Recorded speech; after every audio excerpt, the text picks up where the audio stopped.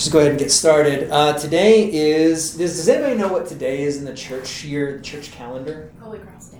How did you know that? Portals of prayer. Nice. All right. I knew it because of the treasury of daily prayer. All right. I knew it because of the treasury. Let me see here. Holy Cross Day. One of the earliest annual celebrations of the church, Holy Cross Day, traditionally commemorated the discovery of the original cross of Jesus on September 14th, 320 in Jerusalem. The cross was found by Helena, mother of Roman Emperor Constantine the Great, in conjunction with the dedication of a basilica at the site of Jesus' crucifixion and resurrection. The festival day was made official by order of Constantine in AD 335. A devout Christian, Helena had helped locate and authenticate many sites related to the life, ministry, death, and resurrection of Jesus throughout biblical lands. Holy Cross Day has remained popular in both Eastern and Western Christianity.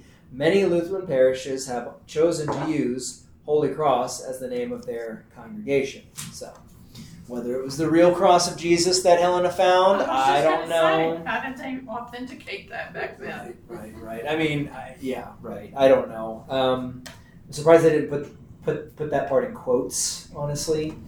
And well, actually, who knows what happened after that, too. They probably broke it up into pieces and sold them as relics somewhere to different, places or whatever. I mean, that's what happened. It's like Luther railed against that kind of stuff, saying, it's like, if, you can pay so much money to go and see, like, the nails that they crucified Jesus with. I was going to say, they claim they have the nails and all that kind of stuff. Yeah, so I mean, it's all kind of crazy stuff. But supposedly Helena found the cross. I don't know how she found it, but I mean, when your son is the emperor, you have resources. So, anyways, all right. So let us begin with a word of prayer in the name of the Father and of the Son and of the Holy Spirit.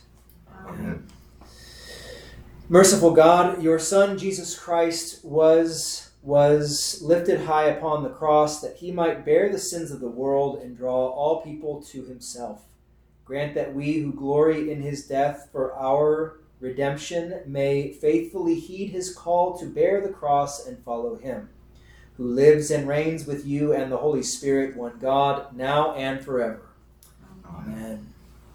Okay, we are in Romans chapter 7. Right? Session 12, I believe, right? Yes. Mm-hmm. Session 12, War with the quote-unquote flesh. So the focus of this study is that the sinful nature remains active in Christians, but cannot overthrow the victory of Christ. Okay? Before we begin, this introduction is a bit dated. It's a little bit dated, and not in a bad way. It's just on Sunday. There's the reference to 9/11 and whatnot, which I remember. I'm sure most, some of us do. You don't remember? See, and I told people this morning. I was like, there are people alive today who don't remember this, and they're adults because Sunday was the 21st anniversary of the attacks. So there are 18-year-olds who are just like, I don't know what that is. My grandson said, whatever. 21-year-olds. What are you talking about? Twin Towers? What's that all about? Yeah. What? They have no idea. Never forget. Anyways, so I mean, it's one of the things, you do easily forget these things, and sadly, I didn't say anything. I felt like I should have said at least something, on Sunday. In fact, I had somebody come up to me and say, today's 9/11, by the way, so pray for those families that are affected by that. And I was like, you're absolutely right. You should pray for those families because they're still suffering from this stuff. The you horrible still attacks. have families who are affected by that. Oh, absolutely. Mm-hmm. I mean, you lost how many people? So how can that not ripple through generations? I remember that, but the thing that got me, of course, when you're younger, I guess things affect you, but the Cuban Missile Crisis had me a little on edge. And we just look back on that as like, that's something in a textbook now. Yeah. So, I'll just say that before we begin today, it's a little bit dated. It's amazing to think that was 21 years ago. Yeah, crazy. And like you don't see anything on the news about it. Because I didn't. Amazing. I didn't think that there. I haven't seen anything about. I saw stuff last year. It was the 20th anniversary. Yeah. But a year later, it was just like. How easily we forget. I saw one Instagram post. So. Oh, I saw a bunch of. We still remember Pearl Harbor Day, like.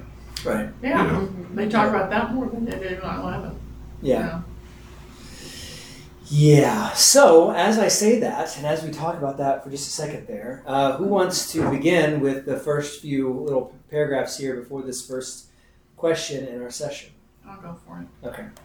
After the terrorist attacks on the World Trade Center in 2001, President George W. Bush urged Americans to remain steadfast in their resolve. He warned that the approaching war would not be an easy one. It would require constant commitment. In a similar way, Paul warns us in Romans 7 about the ongoing struggle against the sinful nature. He makes it clear from personal experience that sin is still present in a Christian and is the cause of a serious ongoing war in each of us.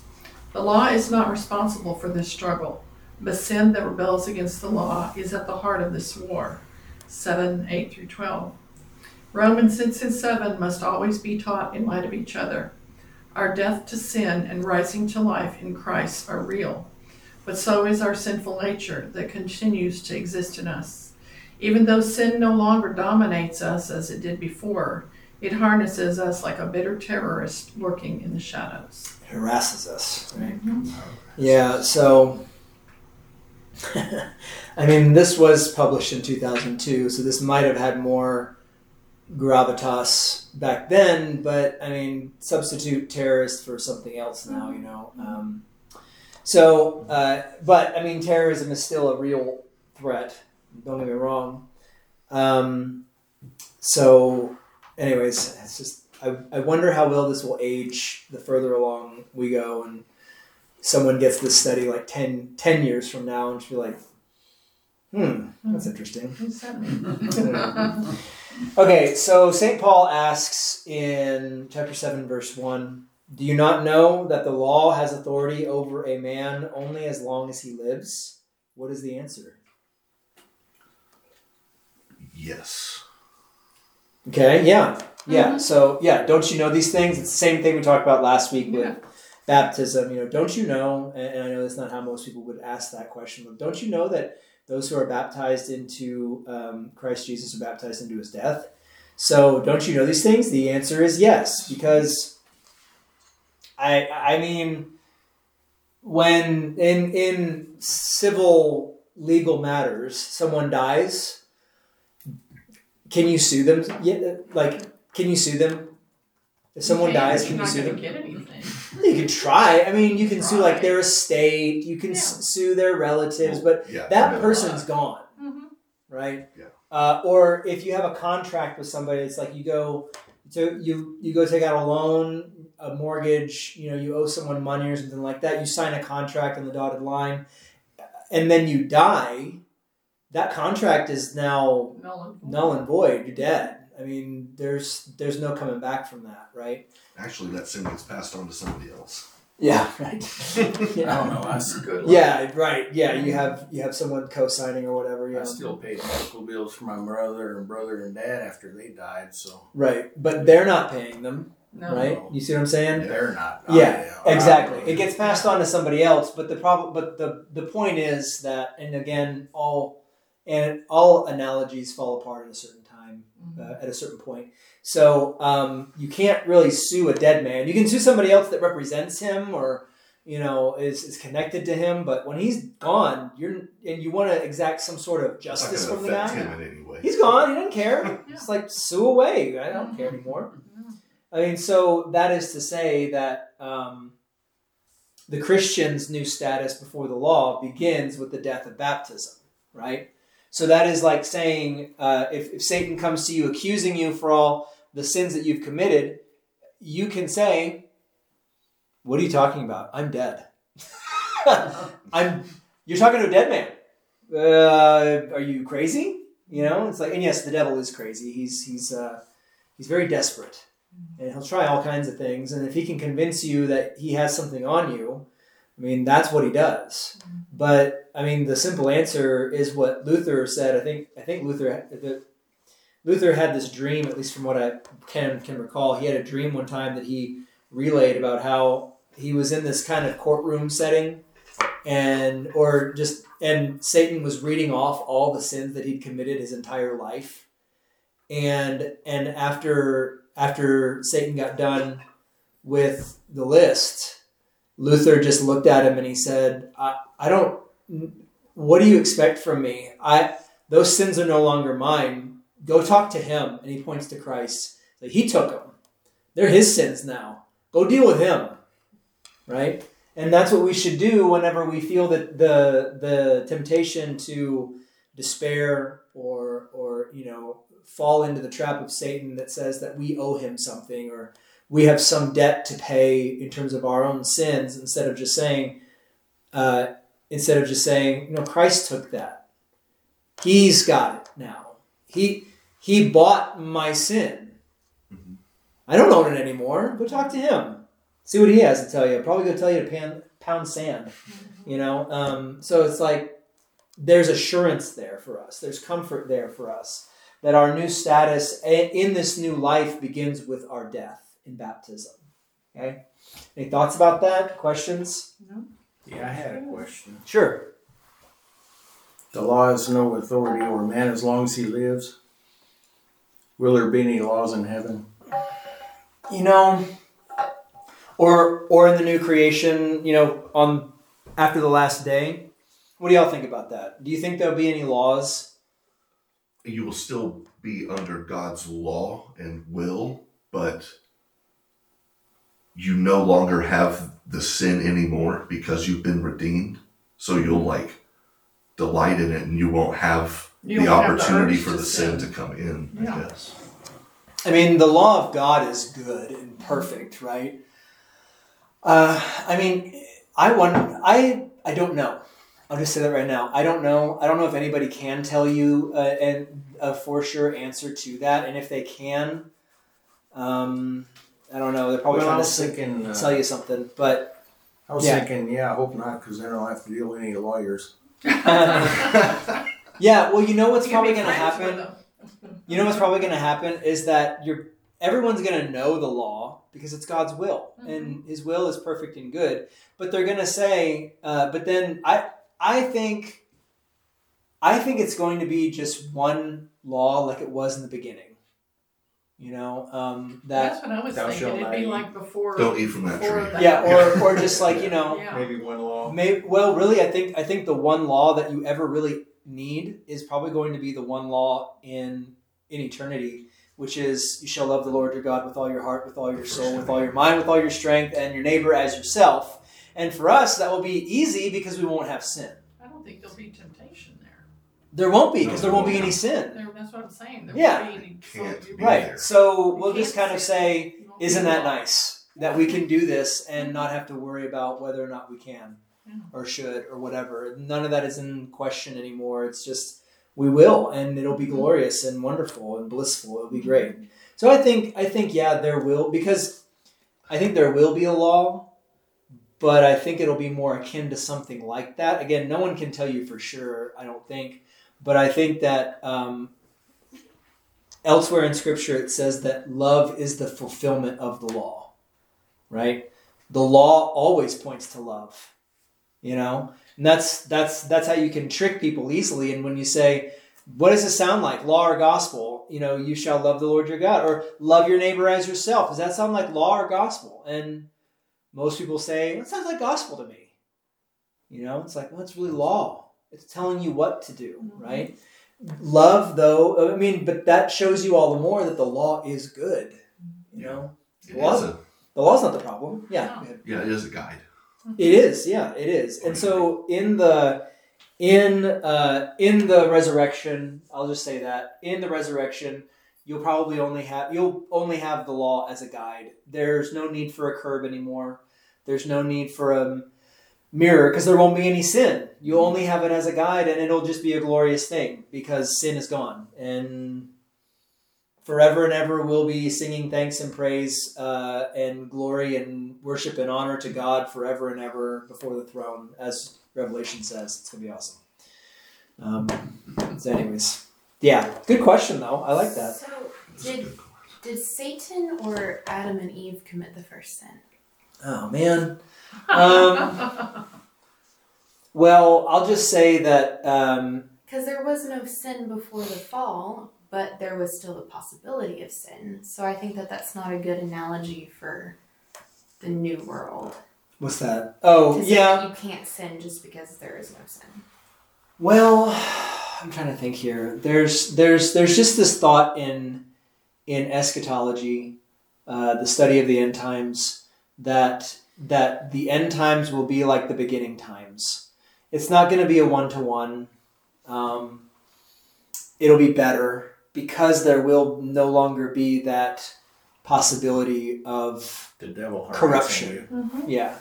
There will not be that possibility of corruption. But then you have to be careful with all this, because then you get into the whole questions of, well, why did God set it up that way in the first place? And then you go, well, let's go read the book of Job and see what God says to his questions on these things, which is basically, who are you to tell me what I'm to do with my own creation?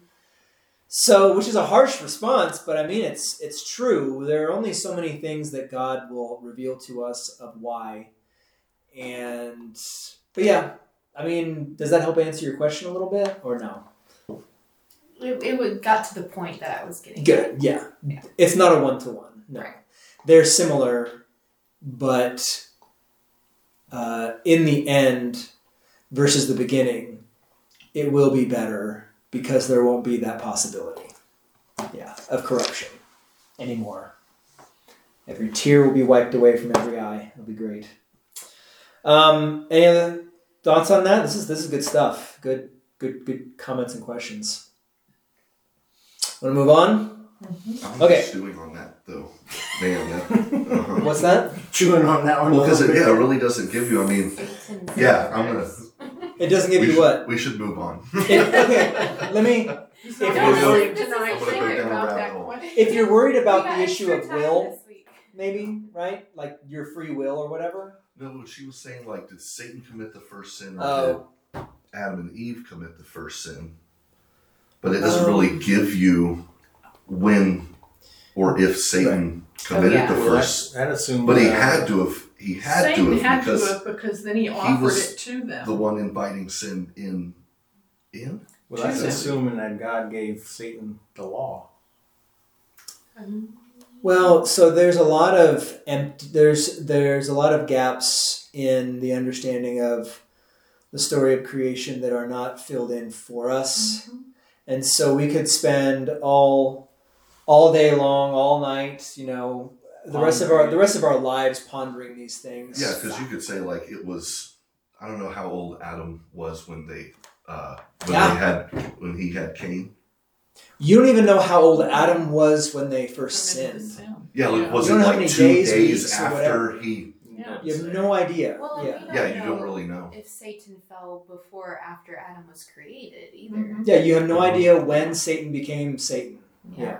So there's a lot of speculation that goes into this. I mean, of course, there's the popular Paradise Lost by John Milton, and the epic poem of what it was when the rationale behind Satan wanting to rebel and all this stuff like that. It's a nice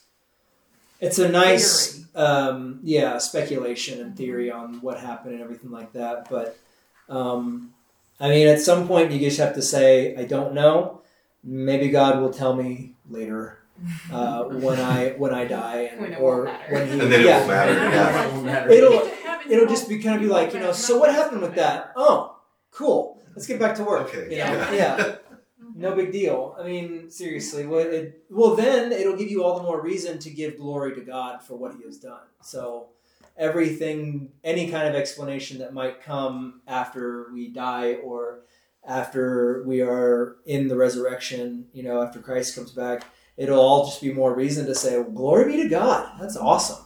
Good. He knew what he was doing. Yeah. Yeah.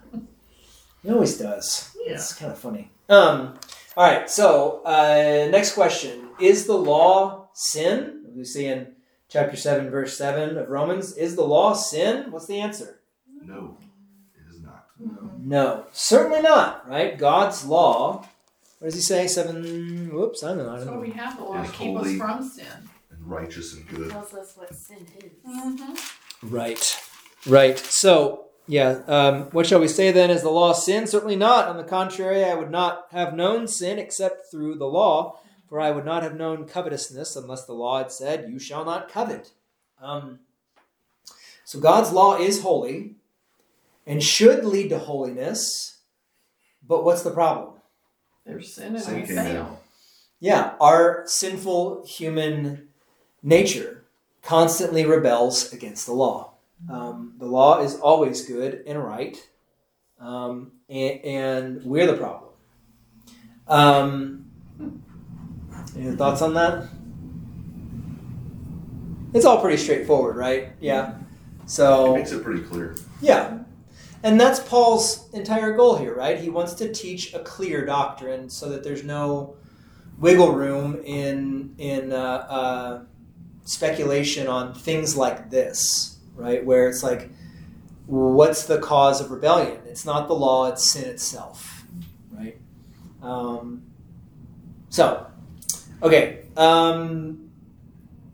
This chapter is considered to be one of the most difficult in Romans, largely because of questions surrounding the identity and situation of the first person, or the I references, right?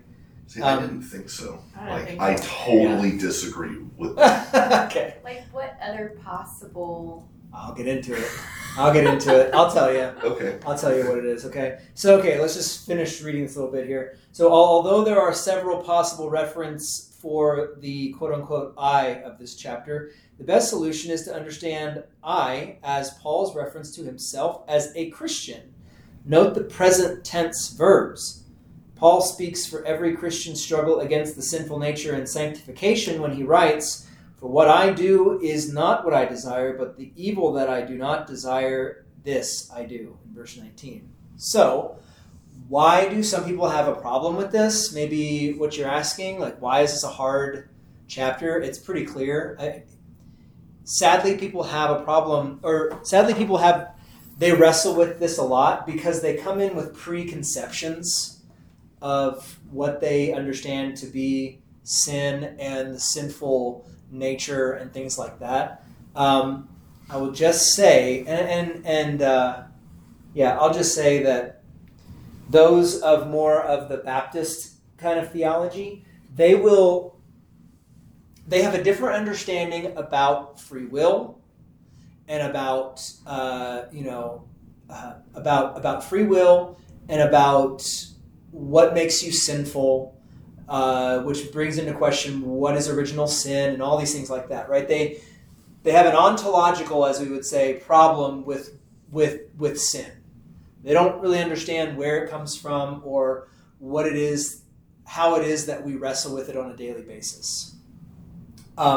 Because they'll look at this and they'll say, well, I've always learned, and of course this is not every Baptist, so I just want to make that very clear. There are some who think this and some who may not even give it a second thought, like say, yeah, I agree with Paul. But there are some who may say, when Paul says this, for what I am doing I do not understand, for what I will to do that I do not practice, but what I hate that I do. If then I do what I will not to do, and so on and so forth, They're saying this is Paul pre-conversion. That's what that's what they'll say. How can they say that? I don't think so. Well, how can they say that? Is because that's how they will better understand the Christian life, because typically what happens with those of the more Baptist persuasion is that they will typically only preach the gospel to those people that they know are not Christians, because they know the gospel is the only thing that's going to bring them to faith. So they'll preach it, and they'll preach it very sweetly and wonderfully. But as soon as somebody becomes a Christian, now it's time to get to work, do the law. Why do you think there are so many Baptist pastors out there who only teach practically?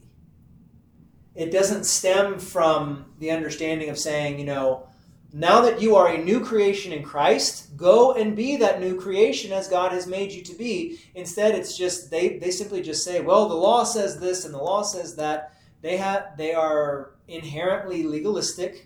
They even do it to the sacraments, right? They call them the ordinances. And these things you must do to keep the law now that you are a Christian. Christ died for you. Now pick up the slack, right?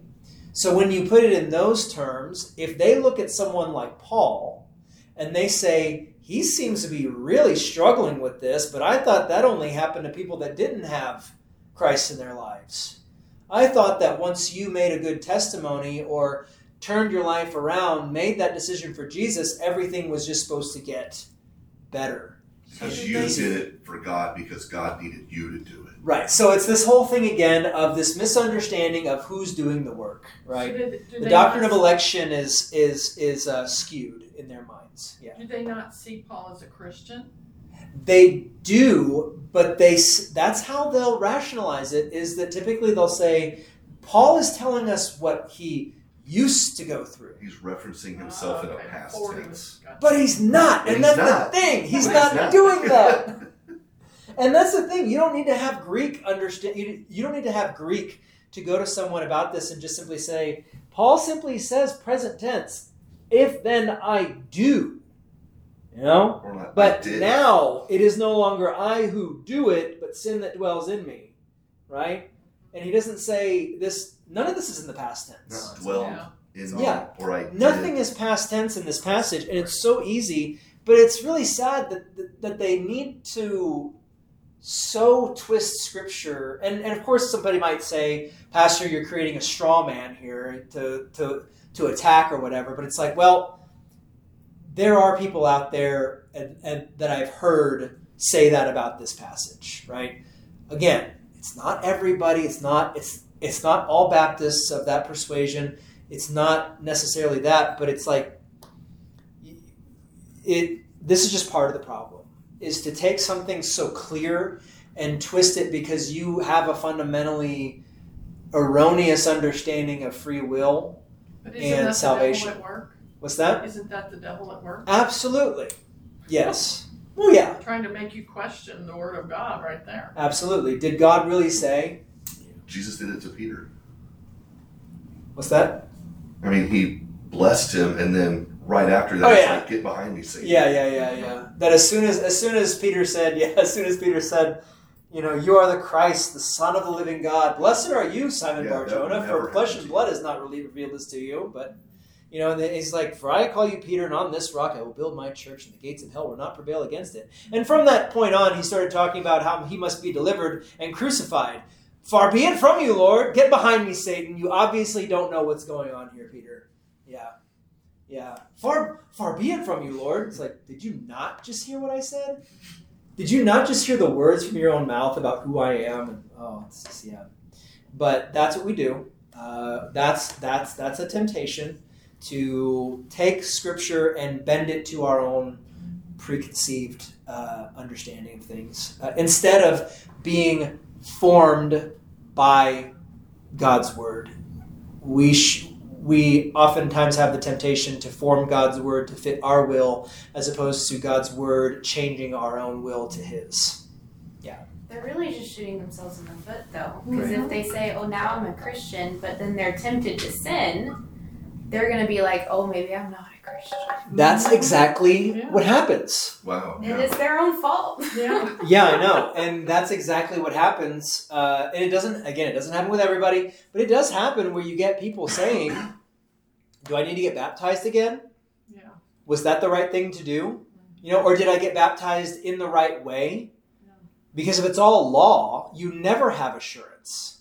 You never have assurance that you've done it the exact right way it should be done, because there's always room in your conscience for doubt, and Satan loves to pick at that. And like Luther says, it's like, or like other people might say in some other way, like Luther says, it's like patching up holes in a tent to keep the snakes out, because once the snake's head gets in, the whole body just follows right through.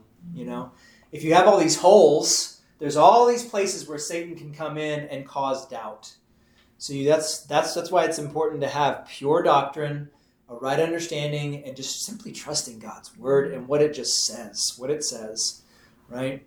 So yeah, they shoot themselves in their own foot. It's really sad to see, because there are tons of people out there who wind up falling away because they were told that this is Christianity, and then when they find out that they can't live up to that, there's nothing but despair.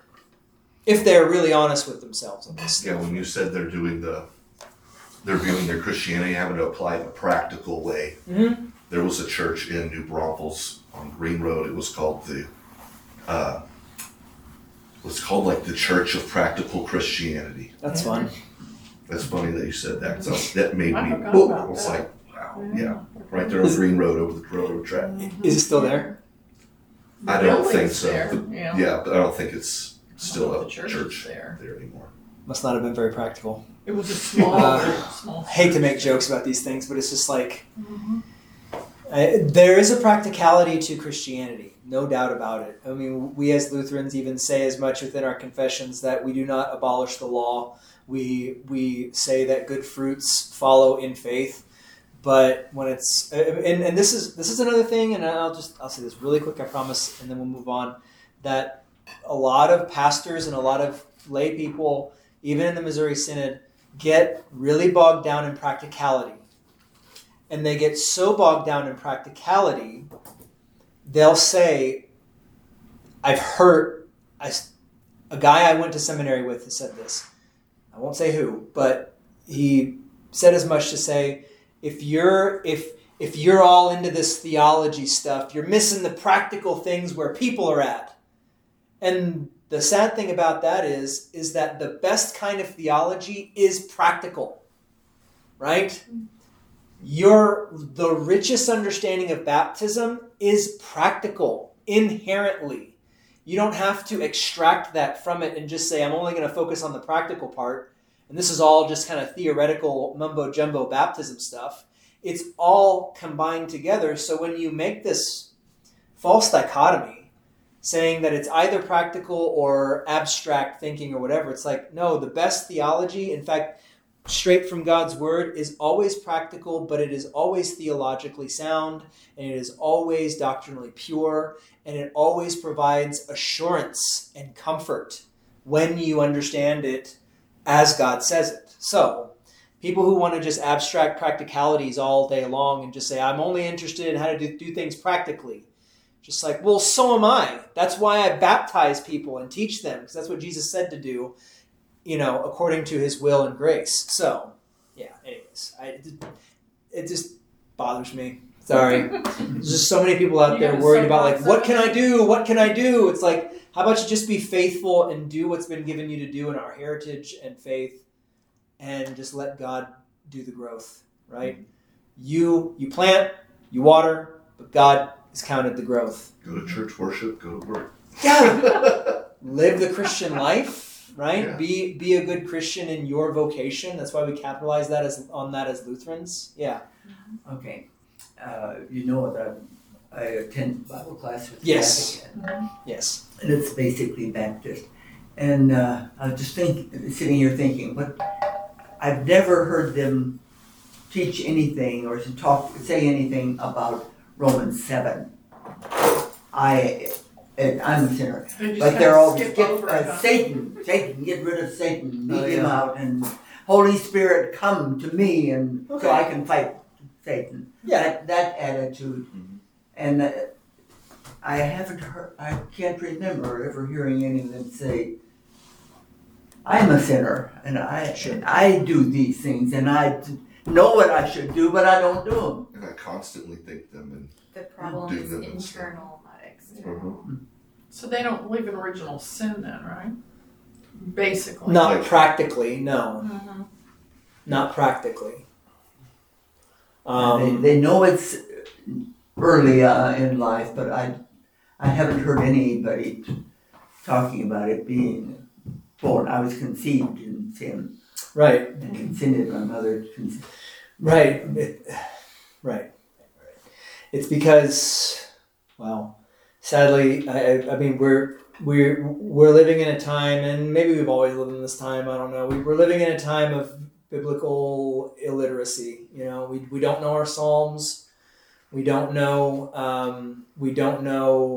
the Proverbs. We don't know, you know, what Christ really says. It. What's that? It has to be something that I can understand. Right. So it's God's word, yes, but I should understand it. And again, what did God tell Job about his own sufferings? I should understand why I'm suffering. No, not necessarily. That's something that's not necessarily for you to know or understand, but simply to trust, right? Mm-hmm. Simply to trust. God gives us enough. He gives us enough to understand and ponder and wonder about, but everything else is like, well, I guess I don't really need to be worried about it. Yeah. Just have faith and trust until the end, and then it will all be revealed to you. And pray that God would give you what you need, and hopefully, and maybe even things you want that are good for you. So yeah. Yes. So, I mean that here. I'll just move on here because we need to keep going. But maybe I'll get into what I would have liked to have said after we get into this question, where Paul asks in verse 13 of chapter 7, "Did that which is good become death to me?"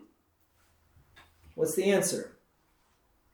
That which is good, that is the law. Did that become death to me? No, you still keep the law. You still know it. Yeah, no, certainly not. No, just because you become a Christian, you're like, well, I don't need that anymore.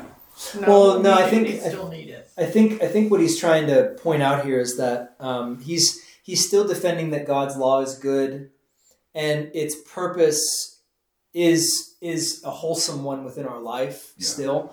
But the thing is that he says, but sin. He says, God's law didn't cause me to sin. Right. Yeah. Well, and did it become death to me? It's good, but is that what becomes death for me? But it's sin that does this, right? Mm-hmm. He's still blaming sin. He says, certainly not, but sin, that it might appear sin, was producing death in me through what is good, so that sin through the commandment might become exceedingly sinful, right? Mm-hmm. So this is all about diagnosis here, right? It's about the law diagnosing our sin. And there are good diagnostics to be had, and what we use typically are the 10 Commandments, right? And that's why in our Congregation at Prayer we have, for the memory work for this month, it's talking about the chief part of the Catechism on confession. And when you confess only those sins which you know and feel in your heart to your pastor, it asks, which sins are these? And it says, consider your place in life according to the 10 Commandments. Are you a father, mother, son, daughter, husband, wife, or worker? Have you been disobedient, unfaithful, or lazy? Have you been hot-tempered, rude, or quarrelsome? Have you hurt someone by your words or deeds? Have you stolen, been negligent, wasted anything, or done any harm? I mean, and you can go on from there, but those are just like some good places to start. And with the Sons of Solomon, I've encouraged y'all in your treasuries to look in the back of your treasury on the confessional mirror of like going through the commandments and actually asking yourself these questions based off of the 10 Commandments of, do you have any idols? Do you covet? Do you commit adultery in your heart? Do you whatever, Yeah. Whenever I try to do that, I can't get past the first commandment. No, you can't. No, of course not. Here I am trying to run my own life. There's only one God. Mm-hmm. And it always comes back. He's pointing at me. You're trying to do it yourself. Right. Mm-hmm. Right. And you're not giving me the glory and honor that I should have. Right. God. Yeah. So I can't keep that first commandment. And I always get stuck Forget there. about the rest of them. You can't do it. Well, yeah. I mean, if you and if that's the case, you just go, okay, no, moving on. Next one? No. Just go on down the list, but do it so that you can better understand God's law and who you are in light of it, because what is it? It's a diagnostic tool to shine a light in the dark places you don't want to go to, right? That you'd like to cover up so that your conscience doesn't feel so guilty. So the law is there to shine a light and say, that's something that needs to be taken care of. That's something that needs to be absolved. And you need to go talk to your pastor about that. And, otherwise this is just going to eat at you and eat at you and eat at you. So it's just one of those things where it's really kind of funny because there are people who don't like going to the doctor, or the dentist, whatever, because they fear a diagnosis, right? Sadly, I'll just say, my wife is one of those people. She doesn't really like the doctor. She doesn't really like me going to the doctor because she's worried something bad's going to happen, And that's not out of the question of a possibility, of course. But she gets that from her mom and from her mom's side of the family. They're scared of doctors. It's just something that was kind of like passed down in their family as far as their behavior. And really, it's really sad because her aunt, when I first met Amelia, her aunt was already diagnosed with cancer and dying. She was already given so many. Because she waited too long. Well, because she didn't go to her regular checkups. She didn't go to the doctor's appointments that would have maybe caught this. But she also had a really bad experience when she was young with a doctor, like really, really bad experience that just really turned her off to going to the doctor at all for these things. But still, I mean, she could have caught this. It maybe could have been treated, maybe could have been handled, but we'll never know. Which is just a really, really sad thing. And it's likewise sad when people will look at the law and they'll do the same thing and they'll say, well, the law just makes me feel really bad. So I don't want to hear the law stuff. I want to hear the gospel. Give me the gospel. Give me the gospel. And you just go, well, what does the gospel mean without the law? I mean, really, can you tell me what does the gospel mean that Jesus has died for your sins if you don't know that you're a sinner? Why is it making you feel so bad? Exactly. Yeah. They don't want to be told that what they're doing is wrong. Yeah, nobody wants to be corrected. Right. Yeah. What about the law makes you feel bad? And that's something that I think a lot of it's sadly in a lot of ways it's because it is a culture within the Missouri Synod even that will and I think it's kind of phasing out now where there will be some people and even pastors who may say that I want to emphasize the gospel. I've heard pastors say, I'm not a law guy, I'm a gospel guy. And I'm just like, I'm a Word of God guy. I don't really, I mean, I'm kind of both, man. We're Lutherans. We talk about law and gospel, man. It's just like, I don't even know what to do with that when guys say that to me, or if they are to say that to me. I'm just like, I don't really know what to do with that because God's law is good. And if you think of it back in the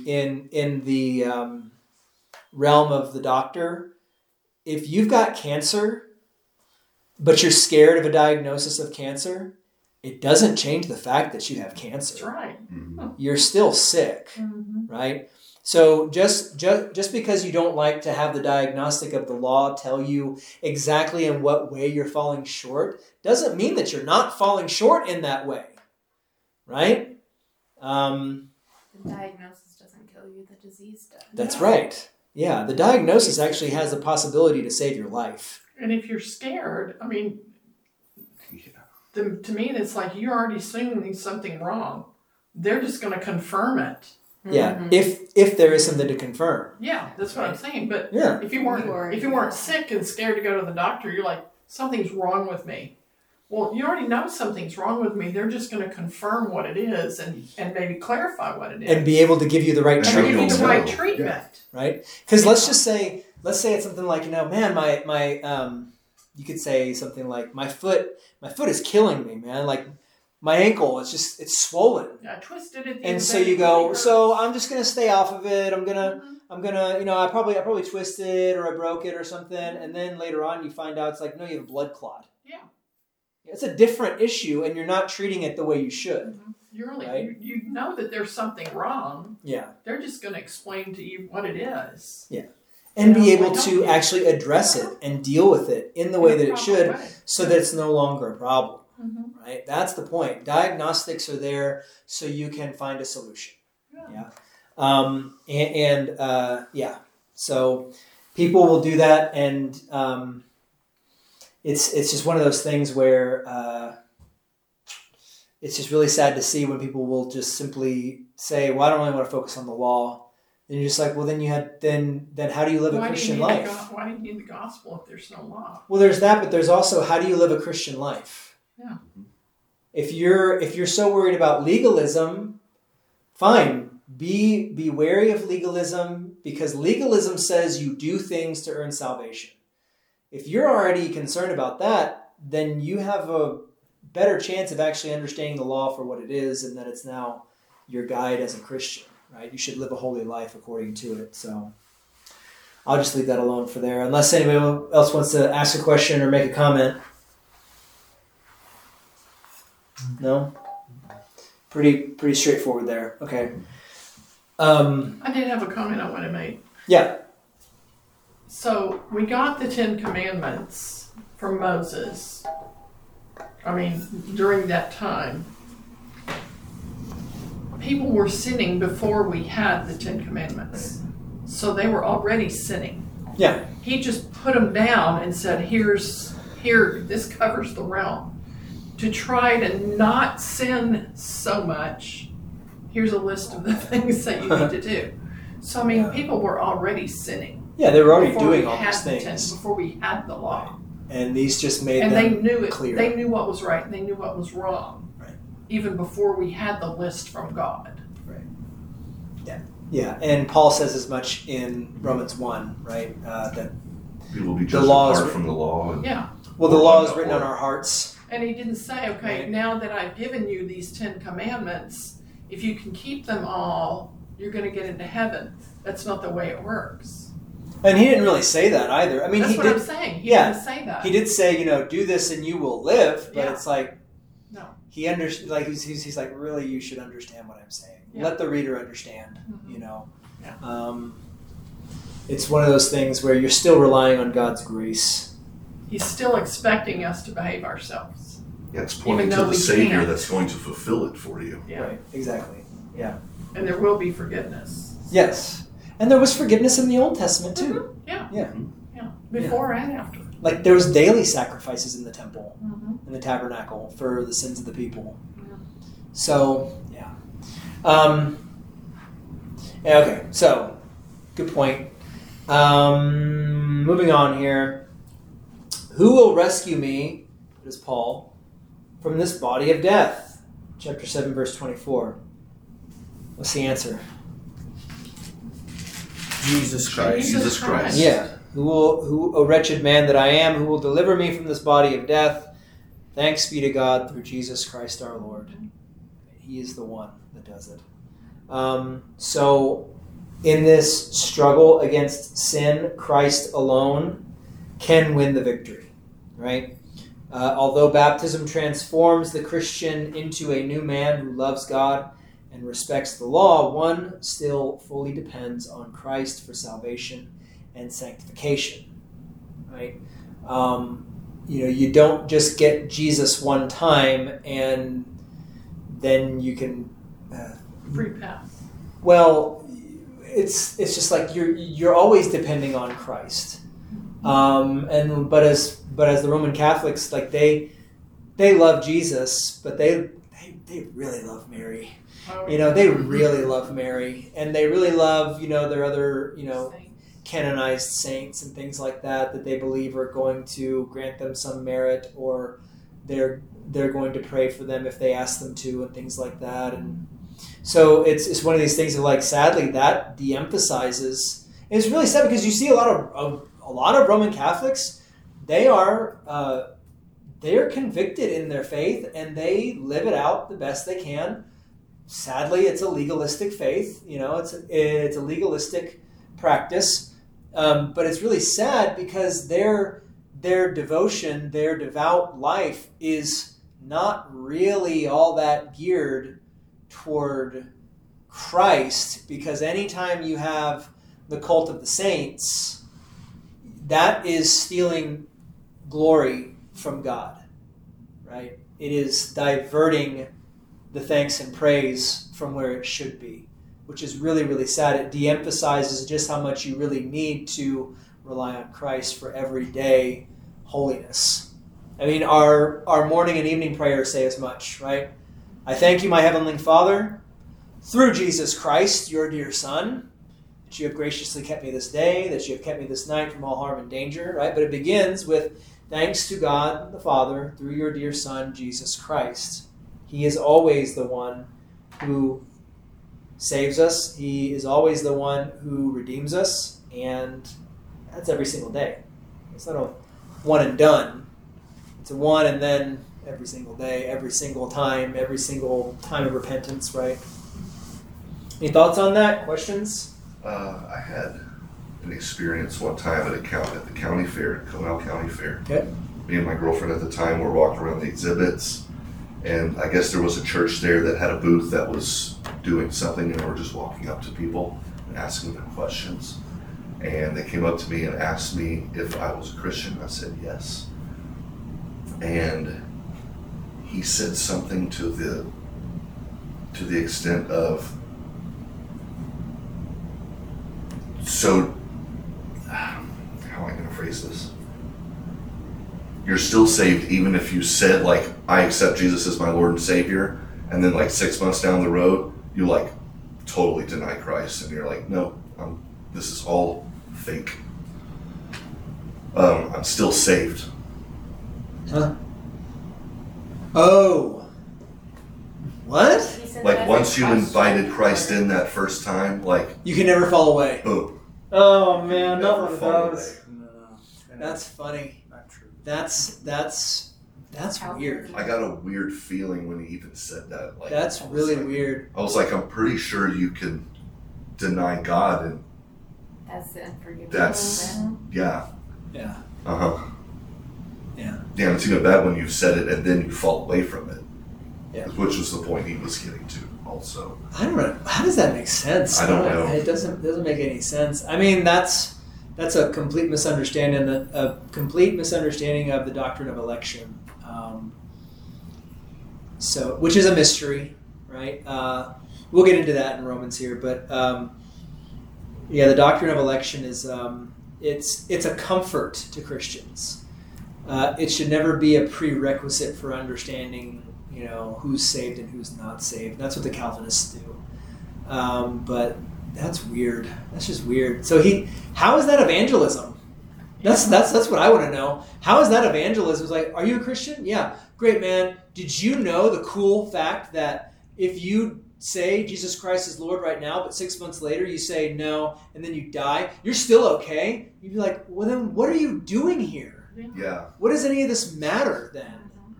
Are you kidding me? Like, so basically it's a joke. Well, it sounds like those tent revival people. They wanted people to come to the altar call, Yeah. but then they never came back and checked up on how they were doing in their faith. It wasn't about the long term. It was just about like look how many people I saved. Mm-hmm. Yeah, Mhm. it's a short-term mindset on salvation when we should have an eternal mindset as the church. And who knows what other kind of motivations are there too, with the people going up for the altar call and all that stuff. So. I was texting a girlfriend today, and I said, hey, so what are your plans? We were talking, and I said, well, so what's going on this week? She said, I'll have a busy weekend, and I said, what's going on? And she said, well, I'm doing this Saturday night, or Friday night, and I'm doing this Saturday night, and I'm having a Bible study on Sunday. And I thought, oh, okay. I said, a Bible study? Where are you doing a Bible study at? And she goes, oh, this lady came by my house. What did she say? It's like Jehovah's Witness. Oh, And I yeah. thought, Oh no. oh, Jean, you are letting them in your house? And I thought, That's oh. funny. She said, I just can't say no. And I'm like, yes, you can. Sometimes You you know, should. can say When no. we visited, we were walking down the street on Main Street, and there's like It's a a hair Christmas. salon or something like that that has an active person outside, Oh, That that boutique. creeped me out. and yeah. she got Jean. I had left to go Boom! She was somewhere like, I else. couldn't say no, and then she ended up buying like $300 I worth of walked in stuff she and didn't she need. bought over $400. She's at the counter paying over $400. I'm like, Jean, our card wouldn't go through. I said, Jean, let's go. Let's just walk out. Oh, my card's not working. I said, that's a clue. Let's That's a go. good thing. Come Yeah. on. And she pulls out another card. And I'm like, but when she tells me, yeah, this woman came to my house and I said, a woman, she goes, yeah, she was Jehovah's Witness. I just can't say no. I'm like, don't let them in your house. Oh, That's Say no like your salvation. that can be dangerous. Well, if she can't say no, then invite her to church. Yeah. Bible study here too. Yeah, we got Bible study here. Hey, Gene, you want to come to Bible study on Wednesday nights at 7? You just can't say no, can you? Take advantage of that, India. Come on, come on. Lives in New Braunfels. Okay. I was like, Well, that's yeah. no. Those JWs, they're interesting. They are heavy duty over in New Braunfels. Oh, really? There's a lot. I've of them. met a They few get here. out and they knock on doors, and Yeah. I had them at my door several times. I had several of their children in my class, Yeah. and I had one child. I had two different kids in one class one year, and one of the little boys was what did he do? He put his hand on his heart during the pledge or something, and one of the other, he was a real high priest or whatever you call it in the church. His child was in the class, and that other child told Dad. And he comes to the class and telling me he is not supposed to be doing that. Because of allegiance and all that stuff like that. Yeah, and I said, Not my I didn't business. force him to do that. You know, he just did it on his own. This isn't even his kid. It's Yeah. another kid from the other kid, but that Yeah. kid tattled on him. Yeah. You know, and I was like, they're really big over there, and Yeah. I've they're out in force. They were on the corner Saturday or Sunday. They were on the corner in front of the Lukenbach store. Oh. The big sign, JW, and they're standing up there trying to recruit people. You know, it's a bad place to do it. they've been out there before, I'm sorry. but It's I just a saw bad. them in front of the Lukenbach store, and I'm like, Are they the ones yeah. that you'll see the teenage boys in the The black and white, white on shirts with bicycles? the No, ties? those are Mormons. Oh, those are Yeah. Mormons. That's a different. Yeah. Oh, We can do a whole study on the differences between Jehovah's Witnesses, Mormons, and whatever other kind of faiths there are out there. They're not Christian, so yeah, J-Dubs and Mormons are not Christian. And it's just really kind of strange. Anyways, and it's really funny. Why would I always wonder this, and I know it's a bit of a joke, but why would they want to evangelize if they only believe there's going to be literally 144,000 in I heaven? know. Oh, I've had them come to my I think I'd door. just be quiet about it. They said they Like, asked me. shh, don't Yeah. tell anybody. I want to get in there, man. They Yeah. I literally asked me, "Are you one of the 144,000?" What'd they I've say? had them ask me that. are you know? one of the Are you one of the 144,000? 144,000? What about you? How do you know that? And I'm like, I'm going. Bye. Get behind me, Satan. You know. That's when you need the emergency light.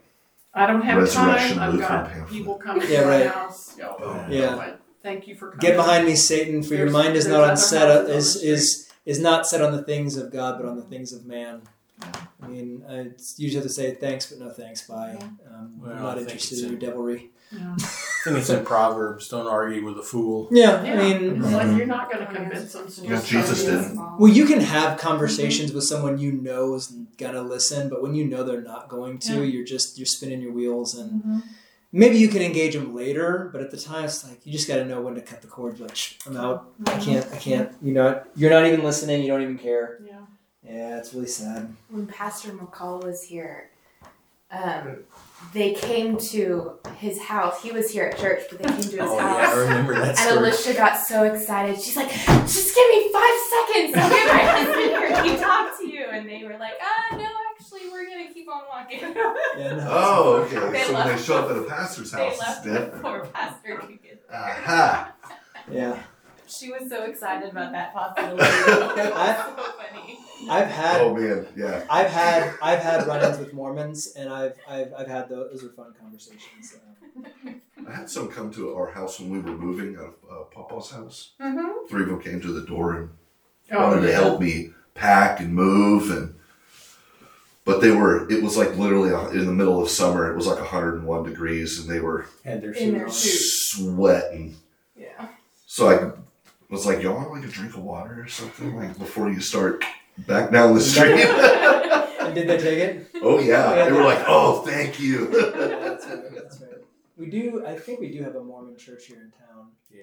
It's right down the road here. No, we have a Jehovah's Witness in town. Yeah, I know. We know someone. We got everything around here. Yeah. It's very interesting. Anyways, so we also have a good, solid confessional Lutheran congregation. That's what we got here too. That's a good thing.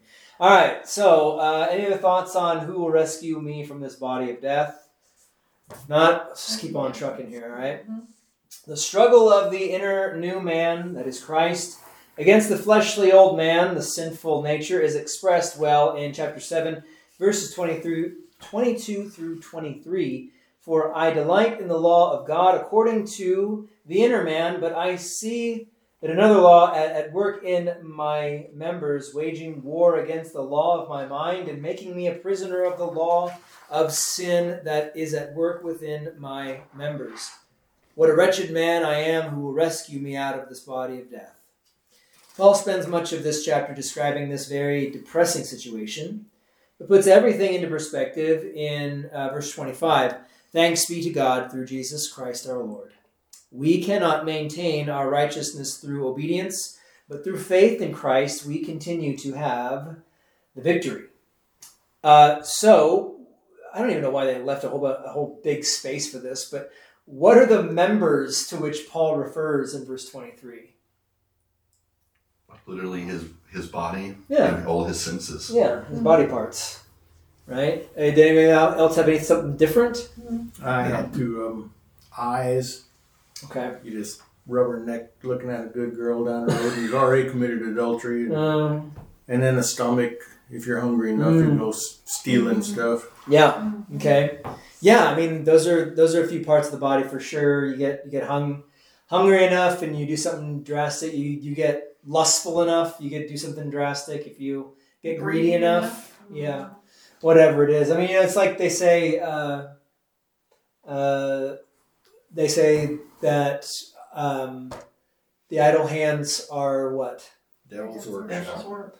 See, I'll say the devil's workshop. I always heard like the devil's play thing, but I like the workshop thing better because it's true. So yeah, the parts of the body, and if there's anything I can add to this just a little bit, and if you want to know a little bit more about waging war against the flesh, read Galatians. I believe it's Galatians 5. Luther has a lot to say on this, and maybe we could do a Galatians study someday and see what Luther says on it. Yes, it's fantastic. All these future Bible studies just getting bigger and bigger and bigger. Well, I got to get through the one I'm in. Years Yeah, Bible let's- study. let's- It's gonna be awesome, man. It's gonna be awesome. James is next. Yeah, right. Yeah. Oh, yeah. We're gonna do James. And then Galatians. That's right. But when he says, now the works of the flesh are evident, and the fruit of the Spirit are these things. It says, but in verse 24, those who are Christ's have crucified the flesh with its passions and desires. If we live in the Spirit, let us also walk in the Spirit. That when you see that, Luther takes that, and I've said it before, I'll say it again. It's a great illustration. When you see that in Galatians 5:24, and 25, that those who are Christ's have crucified the flesh with its passions and desires. First of all, let's tackle the problem of what we understand passion to be. When you hear the word passion, how do you hear that? Usually, what context is that in? Crime of passion. Okay, a crime of passion. Okay, yeah. Okay, that's more what I'm getting at. But Like It's sexual content. over emotional. Passion. okay. I'm thinking of more like people say, like, well, do what makes you passionate. Yeah, you're Right. passionate about, like you were on a soapbox a while ago. You're Huh? passionate about that. Right. So people will say that, like, well, do what makes you passionate. Whatever your passion is, go do that. But the ancient way of understanding passion is like an uncontrollable urge, desire. That's not necessarily a good thing. Like a craving almost. Yeah, hunger is a passion. If you go for long enough, you'll be so hungry, you'll do some things that are desperate to eat or thirst. Or the right? passion of the Christ. Right. Well, Like an extreme well, thing that's happening to you. well, yeah. There's also the understanding of the passion that Christ suffered, which is passion also is a suffering, right? Because you suffer so bad. It makes you do things you wouldn't normally do. Yes, and in Christ's context, that's very different from our context, right? That Christ's suffering was not on his own behalf, but on somebody else's behalf, right? Our suffering and passion is because of our own sinful flesh. We get hungry enough, thirsty enough, lustful enough, greedy enough, whatever.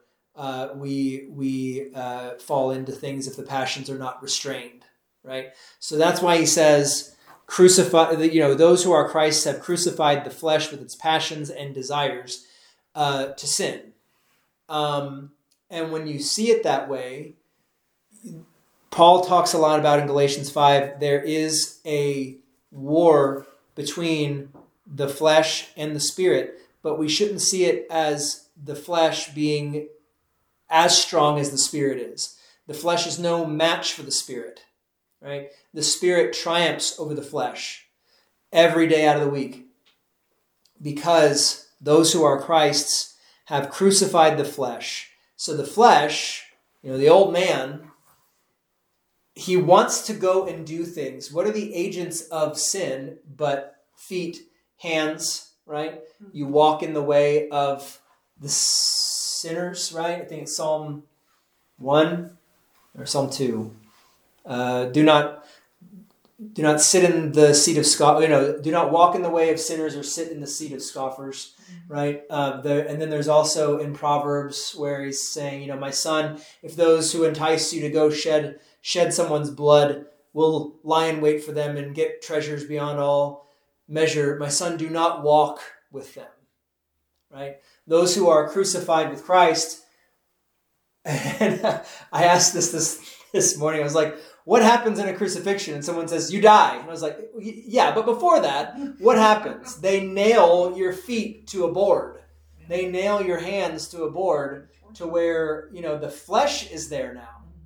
So that within you, whenever you have this temptation to go and do or get your hands involved in something you shouldn't, then you simply just say, I can't go do those things because my flesh is fastened to the cross. My feet are fastened to the cross. I can't walk that way. My hands are fastened to the cross. I can't go do the things you want me to do. It's just not possible for me anymore. Right? And in that way, the Spirit triumphs, reminding you what reality is for you now. Okay? So then, if we live in the Spirit, let us also walk in the Spirit, as St. Paul says. So, just something else to think about with the members of which of which Paul refers to in chapter 7, verse 23. How you can crucify the flesh with its passions and desires. It takes practice and time and patience. But it is possible to hinder your bad habits and to replace them with good habits. I mean, one of the things I think that, monastic life was not always good. In fact, I don't think it mostly is good. But the point that they're trying to get at was that the way that they would escape temptation was through prayer. I don't think that's wrong necessarily on its face. because I mean we have things to utilize, and CPH is doing all they can to give people the tools like Treasury or what's on your phone if you want to do the Pray Now app, to where you can pray what was known as like the canonical hours of the day, at least like every 3 hours or every so many hours. Like in the morning, do a devotion and pray the morning prayer or whatever, and read your scripture, and then at noon, do another one, and then when you get home at night after dinner, do another one. Before you go to bed, say your prayers. By that time, you've prayed 4 times in the day, and that within itself is a good habit that could replace and make you really think twice about going and doing things you shouldn't do, or think twice about not doing the things that you should do. Right? It's just it's a great thing to have, is the life of prayer. So if I can help in any way with that, I'd like to do that. So any questions about that? Members and temptation and passions and all that stuff? Yeah. Growing up, I heard God's name used wrong, and the conversation that I would hear as I was growing up was not edifying. And I asked God to guide me and take that, just remove it from me. And every time I think about, my thoughts would say, this is what you say. That's when I'd pray for sure. And Satan didn't like that, so he left me alone. Yeah. Made a big difference. Yeah. Satan's no one to joke about necessarily. I mean, he's someone we should ridicule, don't get me wrong, but he's not someone we should take lightly. But at the same time, it says in the book of James that when you resist the devil, he will flee from you. Mm-hmm. And not because you're so great, but resist the devil in the name of Jesus Christ, and he will flee. Yeah. He'll give up and go to somebody weaker. Yeah. Mm-hmm. Sadly. Yeah, so pray for them. Mm-hmm. Yeah. So yeah, resist the devil and he will flee from you. Absolutely. Okay, any other thoughts on that? Nope. Yes? You mentioned passion. I used to work at a place where the Muslims would get at the high noon, put their mats out, and bow down or whatever. And I'm thinking, those guys got more passion than a lot of people that I know. Yeah. Yeah. Well, if you wanna just like do the same thing, you can pull out your treasury and start like praying out loud or something. I don't know. Yeah. That's up to you. Do the litany or something. Oh Lord, have mercy. Oh Christ, have mercy. Oh Lord, have mercy. That sort of stuff. God the Father in heaven, have mercy. God the Son, Redeemer of the world, have mercy. God the Holy Spirit, have mercy upon us. That sort of stuff. I think it's whatever you want to do. Maybe we should be more disciplined because they're doing it to earn salvation. We're doing it out of thanks. So, which one's better? That's a proverb too. The wise man, a wise man loves discipline, but the fool despises it. Yeah. Yep. And then on top of that, I mean, discipline goes along with disciple. Right? To be a disciple means that you're disciplined. So, and we all have room for improvement in whatever way we have. We have our own weaknesses to contend with and our own crosses to bear, but that doesn't mean that we can forego discipline in whatever way we want to. So, yep. Great. Good stuff. I have a comment on that. They will pull their mats out and do that. To me, it's kind of sad because first off, they're not embarrassed for everybody to see them do that. And it's almost like some people are embarrassed to announce that they are Christians. Oh, yeah. They don't want people to know that they're Christians. I mean, they if somebody asks them, "Are you a Christian?" Yes, but they won't whip out their Bible and start praying or in a restaurant say a prayer or something. Yeah. But those people they'll do it. Well, not everybody. We as Christians should be doing just as much as they should. Yeah, it's just as much passion. Yeah. Mm-hmm. Yeah. For the right reasons. Though. Yeah. Oh yeah. Not to have everybody look at you. Yeah. No, but we should be proud that we're Christians and practice our faith in the public, and I think we need more of that. Yeah, we should boast in the Lord. Mm-hmm. Yeah. Yeah. Yeah, it takes time to get there. We've been probably felt like we haven't had to say these things because we've lived in a quote-unquote Christian society for so long. Which really, if you really think about it, I don't know what that's really true. But I mean, it's been a heavily Christian influenced society for sure in a lot of ways. But yeah, I think we're getting back to a time where we're going to have to be more disciplined, and we're going to have to be more convicted in our faith for the sake of those who are looking for something like that. There are still, and it blows my mind how this still is a problem, but it just is. There's still a bunch of churches out there that are focused on material things, marginal things, peripheral things, and they're not making the core issue faithfulness, God's word, prayer, divine service, Lord's Supper, baptism, preaching, teaching, all these things. Those things are now on the sidelines, and everything else is taking center stage, whatever that may be, depending on the church. And one thing that we have really going for us as confessional Lutherans is that we have pure doctrine, we have a solid liturgical heritage, and we have solid reasons and wise reasons of why it is the way that it is, and it hasn't changed very much at all in many ways. It's only changed minutely in maybe in musical notation and the way we say things, but everything we say is pretty much still the same. And to have that constancy and that clarity and to have that discipline to stick with what's tried and true, to stick with what is comforting and reassuring. I think there are going to be a lot of people craving that in the years to come. And the more we can be disciplined in that way, the better off we'll be to receive those people and welcome them into the fold and say, let me walk alongside you on this journey and show you how things work around here so that you'll feel more at home, right? I think that's something that it takes time, it takes patience. Bear with me and I'll bear with y'all on these things, right? I'm not perfect. I'm getting better. I'm trying to get better and better in my own devotional life and prayer habits and whatnot. And so I need just as much encouragement from y'all as y'all need from me. But that's something to think about, right? Something to think about. People, I think, will be starving for this, and we have what they need. Not as some sort of like competitive marketing scheme or something like that, but we got the goods, and we shouldn't be ashamed of that. Yeah. We shouldn't be ashamed of that.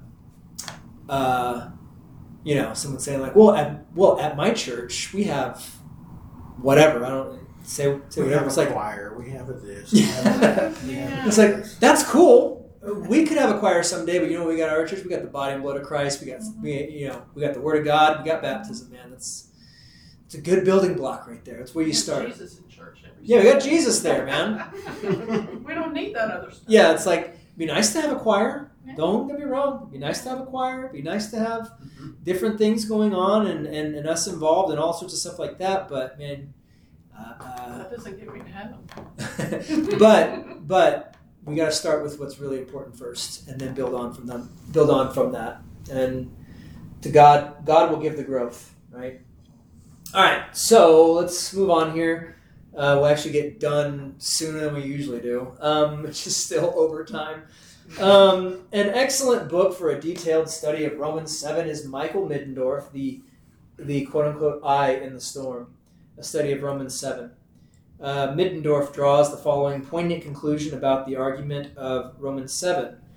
He says, in Romans 7, Paul decisively proves that his and our righteous standing before God cannot be either earned or maintained by obedience to the law's command. Thankfully, it is not a matter of works I do or I'm able to refrain from doing. Rather, our righteousness must be, and in fact has already been accomplished solely by God's action in Jesus Christ.